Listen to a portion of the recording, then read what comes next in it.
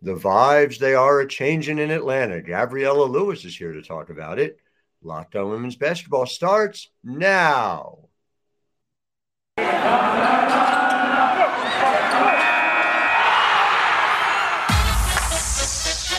are Locked On Women's Basketball, your daily podcast on women's basketball. Part of the Locked On Podcast Network, your team every day.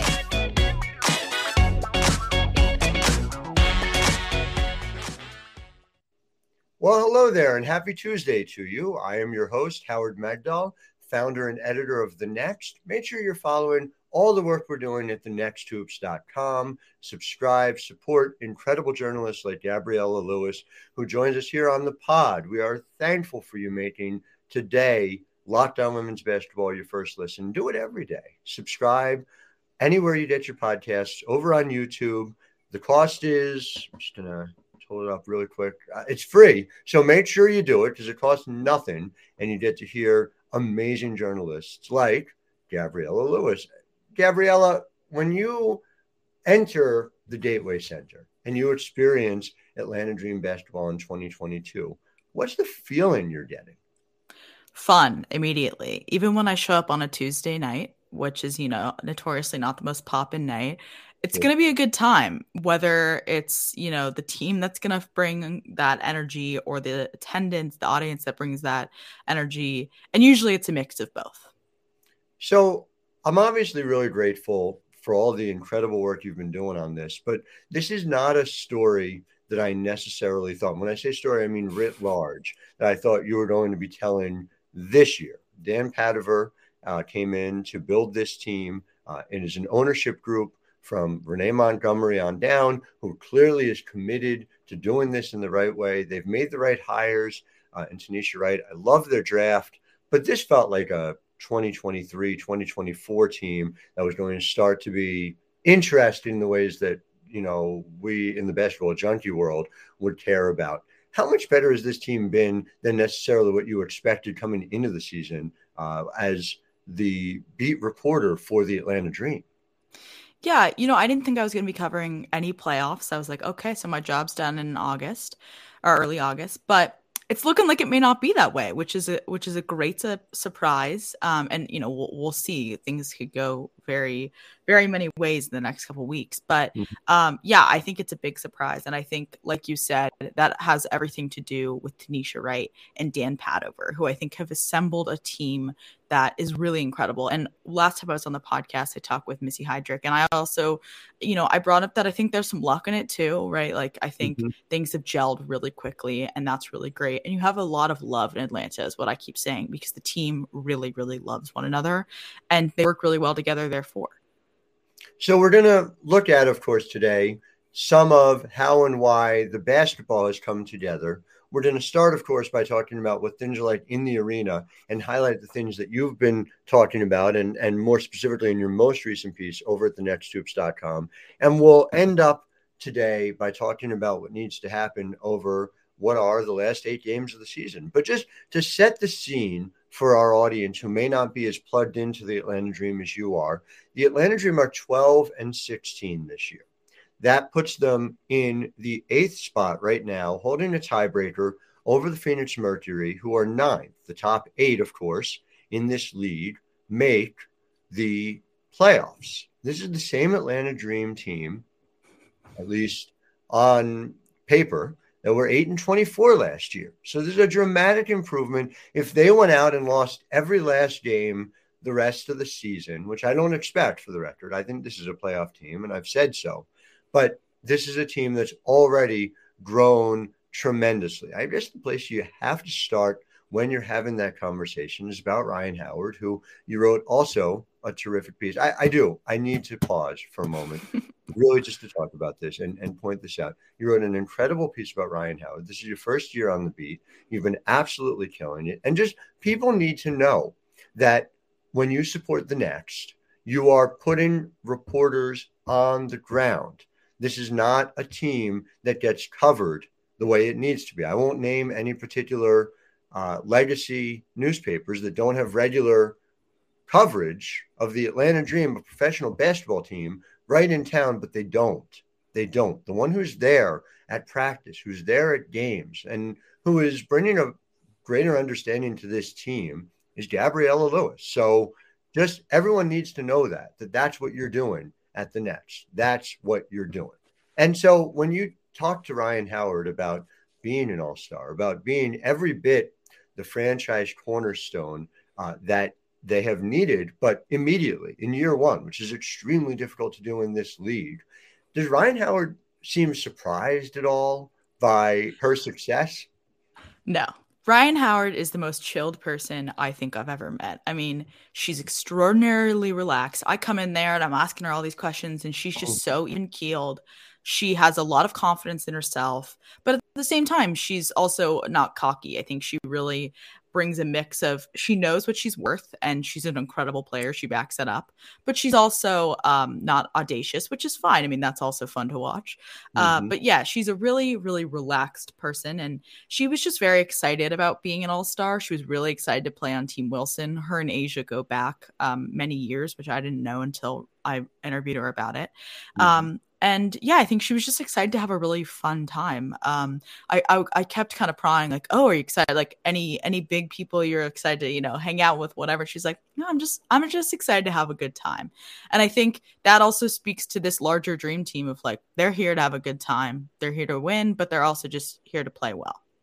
I think it's interesting that Ryan Howard is an all-star this year and is simultaneously not close to what I think her ceiling can be. I was kind of amused as we went through the college season, and Ryan Howard was the consensus number one when you go back to October, November. And there's always this period of time where people want like a new story. And there's sort of I like this even happened with Sabrina Ionescu, who was as clear a number one as any since Asia Wilson, where it's just like, oh, but is she number one? It's like, yes, number one for all the reasons we came to. But the biggest thing that I see as a gap for Ryan Howard between where she is and where she's going to be is, and maybe there's a combination, it's shot selection and shot efficiency. She has a 36.6% from the field. Her three-pointer is absolutely translated. She's in 34% of those. That'll go up, if she's 38%, 40%, she's all WNBA. But really, it's just those twos. And she's able to get to the rim. She's able to do that. Do you think, as somebody who sees this team regularly, that's just a question of putting more shot-making talent around her? Yeah, I mean, I think she's a rookie, so she's going to grow inevitably. And also, she has good support around her. I think Tanisha is a really important part of that. And yeah, I think it's just putting more offensive production around her. And I think just having her grow into herself. I mean, she's an incredible three-point shooter. And I think she's got that, and as much as she works on her other game, she's going to become unstoppable. And I think also what's really incredible about her is, she's just got these things that we can't even see sometimes, I think, that make her really special. During the All-Star game, I asked Candace Parker and Sylvia Fowles, like, what is it about these young players, Ryan in particular, that is so special? And she's just different. And I think there are things like how she finishes at the rim that are just really generational talents. And so that's what you hear. I talked to a member of another WNBA front office who literally used that phrase, generational talent. When I talked to Sandy Brondello, the head coach of the New York Liberty, she described her as the most pro-ready player. And it sounds like what you're saying is off the court as well, just that she's prepared for whatever it is that comes. How important do you think that was as you go about changing the feelings around this Atlanta Dream team after last season especially? Yeah, that's a good question. How these players, how these players are both on and off the court. I think another big part of the whole Ryan story is that her and Naz Hillman, who are teammates now, that was the first pick was Ryan, and second for the Dream was Naz. They're really good friends. They've played USA basketball together, and they now have one another. And I think that also makes their longevity skyrocket because they're not in this big, scary world alone. And they've told me this, they have one another. And I think that's of the utmost importance when you're coming into a league like this. We just read this Kelsey Plum story on Just Women's Sports that shows how difficult this ride can be. And, I think having someone in it is really, really helpful. And Naz isn't too bad on the court either. No, I mean, I am a big Naz Hillmon aficionado, let us say, dating back to her University of Michigan days. I've had the privilege of covering her there as well. You may see her, just a little bit of a hint, on a future Locked On Women's Basketball podcast. So all right. Just a little tease there as well. And so Naz coming out there, what'd she have, 9 points, 14 rebounds the other day? I mean, it just seems like she has found herself. Again, people talk about her as an undersized big, but everyone who's so convinced, the top height matters instead of standing reach and wingspan, they're just not paying attention to what Naz Hillmon brings to the table, right? No, they're not. She is, I would say, incredible. I mean, every single game she plays and the more minutes she has, she played the most minutes of anyone last game. She only improves. And this was even before she was starting in these past 4 games. The more minutes she gets, the more production she has, which obviously, but she really steps up to the plate. And Tanisha Wright, her whole philosophy is about stepping up, next man, next woman, next person up. It really, that's all that matters. And I think Naz is the epitome of that. She really gets when there's a spot open, when there's an opportunity, and I think that's what's really important is, Tanisha Wright has a lot of philosophies and I'm really seeing them come to light. I'm really seeing everyone buy into it. And I think that's what makes this team so good. It's all about toughness. And I really think that this team is starting to embody that. Well, we're going to talk about that because they are 11th in the WNBA in offense, but they're still very much in the playoff mix. And so toughness comes into it. There's doing some things simultaneously that you shouldn't expect a team necessarily to do. And that reminds me a lot, of course, of Built Bar, where you are managing to combine high protein and low sugar with incredible taste. And they've done it now with cookie dough chunk puffs. And I will be honest with you, it's difficult for me to record a podcast because I need to spend 20, 30 minutes without any Built Bars in my mouth. It's just so people are able to hear me, and that's 160 calories, 15 grams of protein, but they taste like cookie dough. So again, I think everybody owes me a real debt of gratitude for being willing to not be eating Built Bar cookie dough puffs for a long period of time, just to bring you the precious WNBA content. So go to built.com so you can be like me and people can fail to understand you while you have, I kid you not, 100% real chocolate in your mouth. Use code LOCKED15, LOCKED 15, and you're able to get 15% off your order. Again, that is promo code LOCKED15 over at built.com. And Gabriella, do you know who you need to tell them sent you when you get there? Grandma Myrna?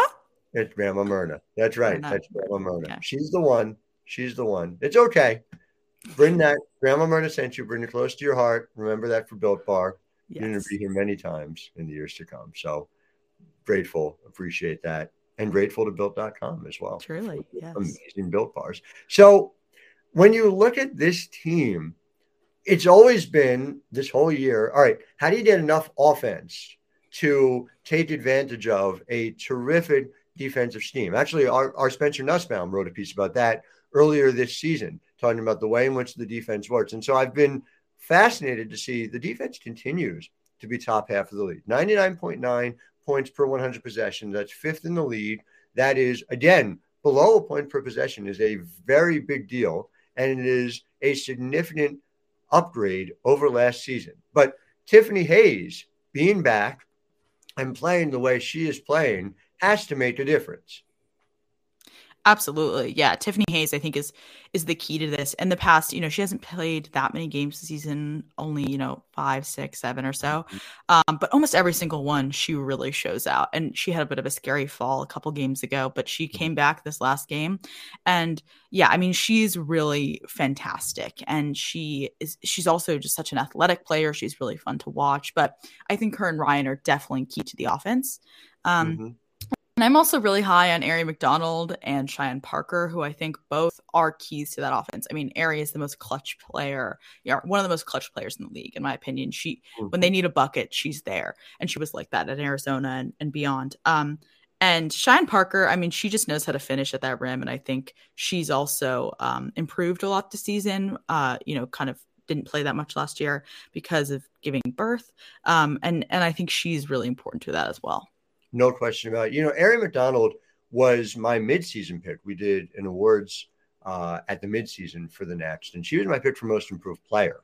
And you go back and you look, and again, we're just talking about that offensive efficiency, and we've seen more Tip Hayes, and we've seen more Aari McDonald, and she's up to 43% overall from the field. She's 34.9 from three. She's north of 50 from two. And she makes her free throws the way she always has, of course, at U of A as well. It just looks like they've figured out some key pieces for what this team can be as they look to build in what's going to be an absolutely critical offseason for them. Yeah, absolutely. I think she is such a key piece, and she's growing so much within the system. I think she's also gone on record and talked about, last year was tough for her, and now this is kind of growing. And I think a big part of that also is, kind of the culture, not only in the locker room, but the culture in the arena, like we've talked about. And she's been a big proponent. She's only one of a couple players who played on this team last year. And she talked a lot about how incredible the fans are, how incredible it is they're showing out. And the Dream have doubled their average attendance from last year. And so, for a rookie who comes in with not a lot of attendance due to COVID, some other issues, and then this year has just, a blossoming attendance record, I think that's a big thing as well, that there's both support on and off the court. I just think it's important that we note here that you at the Next are supporting people like Gabriella Lewis, who are bringing me segues so effortlessly. I'm just, grateful for the opportunity to be able to segue into your piece about Vibes, which talked about, and by the numbers, attendance is essentially doubled. Now, there's two parts to this, right? We're still talking about relatively small numbers, but there's also, what is the feel within the arena? I've talked to people in the Dream front office who have made it clear, Gateway Center is a means to an end. It's not an end in and of itself. But simply put, if you don't have the feeling in the arena that make people want to come back and come back and come back again, you're not building towards anything. And I would just use as an example, Westchester County Center had a small group of people that could fit into Westchester County Center. And it was the size of a utility closet, but it also had the emotional feel of a utility closet. And so nobody really got excited about Westchester County Center other than me, because my commute was relatively small. And then you compare it to what they built in DC. And I happen to think that the arena where the Mystics play is insufficient to the needs, to the growth of what this league can and should, and I believe will be, where it only seats 4,000 people. But it is packed. It is an amazing experience. People who go to ESA want to come back again and again. It sounds like, from what you're telling me, that Gateway is far closer to the DC experience than it is the Westchester experience. Is that right? Absolutely. So just like a little bit of history, they used to play at State Farm, which is the huge arena downtown. They shared that with the Hawks and many other folks. They moved to Gateway. They announced that in 2019. And Gateway is really small. It's only 3,500 people maximum. And when I went there with some friends who are men's basketball fans, they actually thought that was kind of cool. They were like, wow, it's like we're in a bubble season because you're so close to the court. And I agree that I think it's not sufficient for what this league is becoming, but there is a fun to it because it's very small. It gets really, really loud. And I think people really like that. A lot of them talk about how they really are happy that they're not at Gateway any longer. They're not at State Farm any longer, because they felt like State Farm wasn't a place of their own. Things changed of where they were each week. And Gateway really feels like that's the Dreams arena. This is ours. It's no one else's. This is our home. And it's really fun in there. And so, yeah, I think absolutely. Hopefully they're going to have to outgrow Gateway. And they already are starting to. I mean, they've sold out almost half their games, home games. But I also think that it does bring some fun, and I think there are absolutely some upsides, and it's more like DC than Westchester. I recently found out that you are a baseball junkie in the way that I am.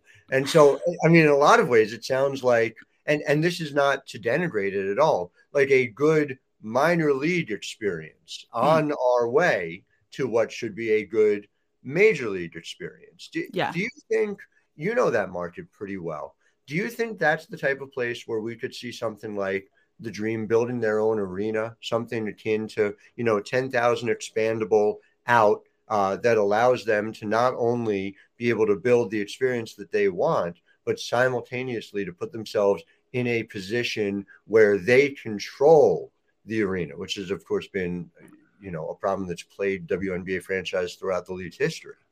Yeah. I mean, I hope so. And I think if Renee Montgomery's at the helm, it'll happen at some point. I think she is so committed to this team in a way that the whole ownership group currently is so committed to the team in a way that hasn't.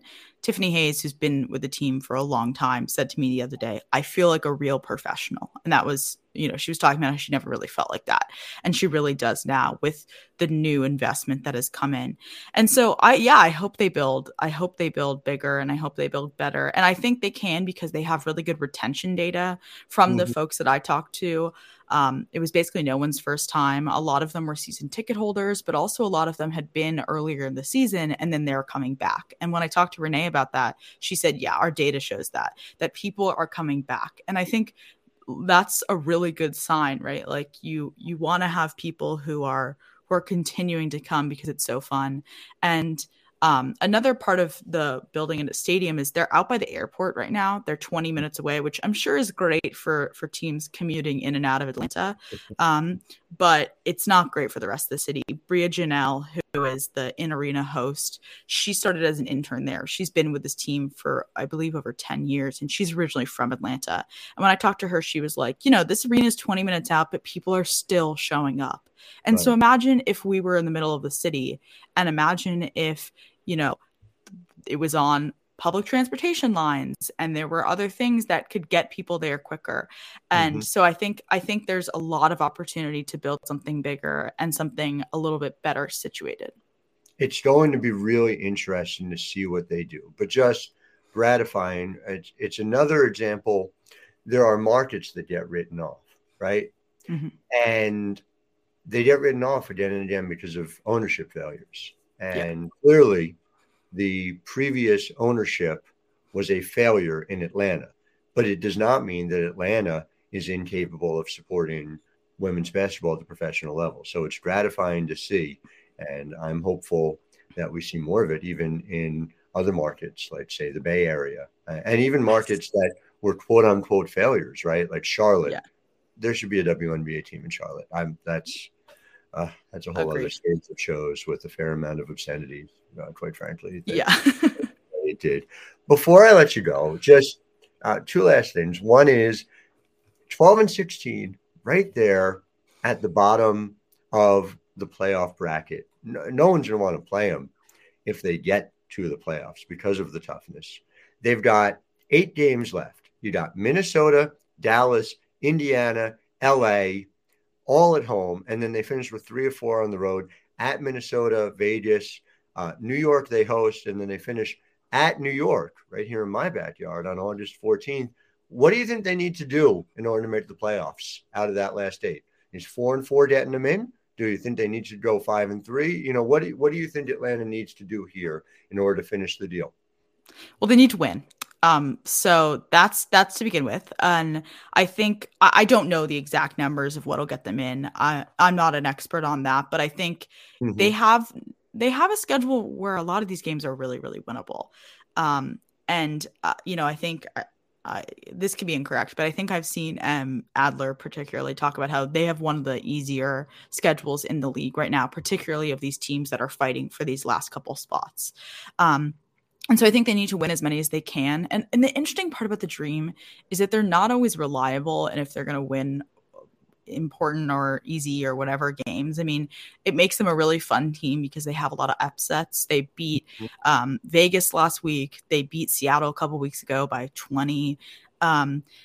But also, they lost to the Sparks last week, and they sometimes lose to teams that are, in my opinion, just not as good as them. And I think a big issue with that is that when they don't come out as hot and they're losing at half, I believe the statistic is that they're 0-14 if they're losing at half. That's not good, right? They have a hard time coming back from that. And when I asked Tanisha Wright about this the other day, she said she has no issue with that. She doesn't think that's important. But it is significant, I would say.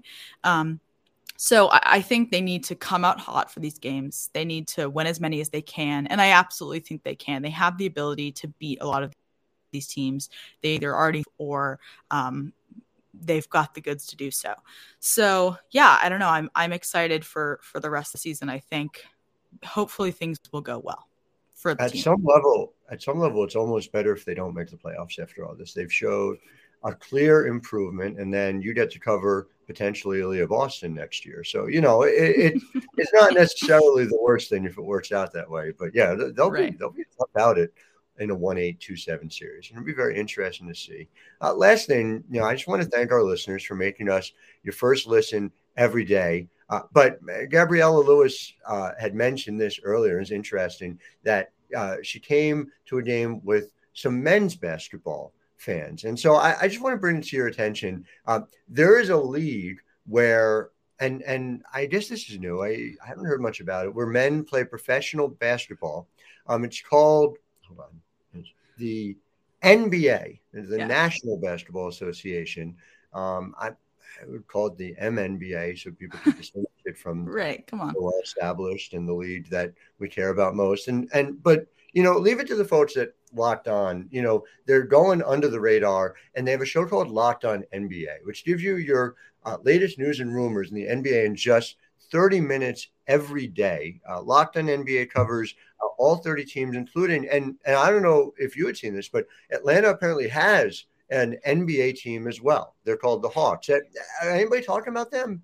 The only reason I know is because their players sit courtside at the Dream Games sometimes. I see Clint Capella, folks like that. So that's really the only reason I've heard about it. You know what? Good for them to draw some attention by coming to the established WNBA games. I'm glad to see. And obviously, they could learn something defensively if you watch the Hawks this past year by what the Dream are doing. Go ahead. You made us your first listen. Locked On Women's Basketball. Locked On NBA is your second. Your daily NBA update in just 30 minutes. For those of you who are not watching us on YouTube and you're listening, @ Gabriella Lewis, GABRIELLA Lewis, LEWIS. Follow her work. She is doing incredible things. Gabriella Lewis, great to have you on the podcast. Can't wait to see you again soon. Thank you so much for having me. And for those of you listening, make sure you tune in tomorrow and every weekday, Locked On Women's Basketball. I'm Howard Megdal, wishing you a wonderful Tuesday. You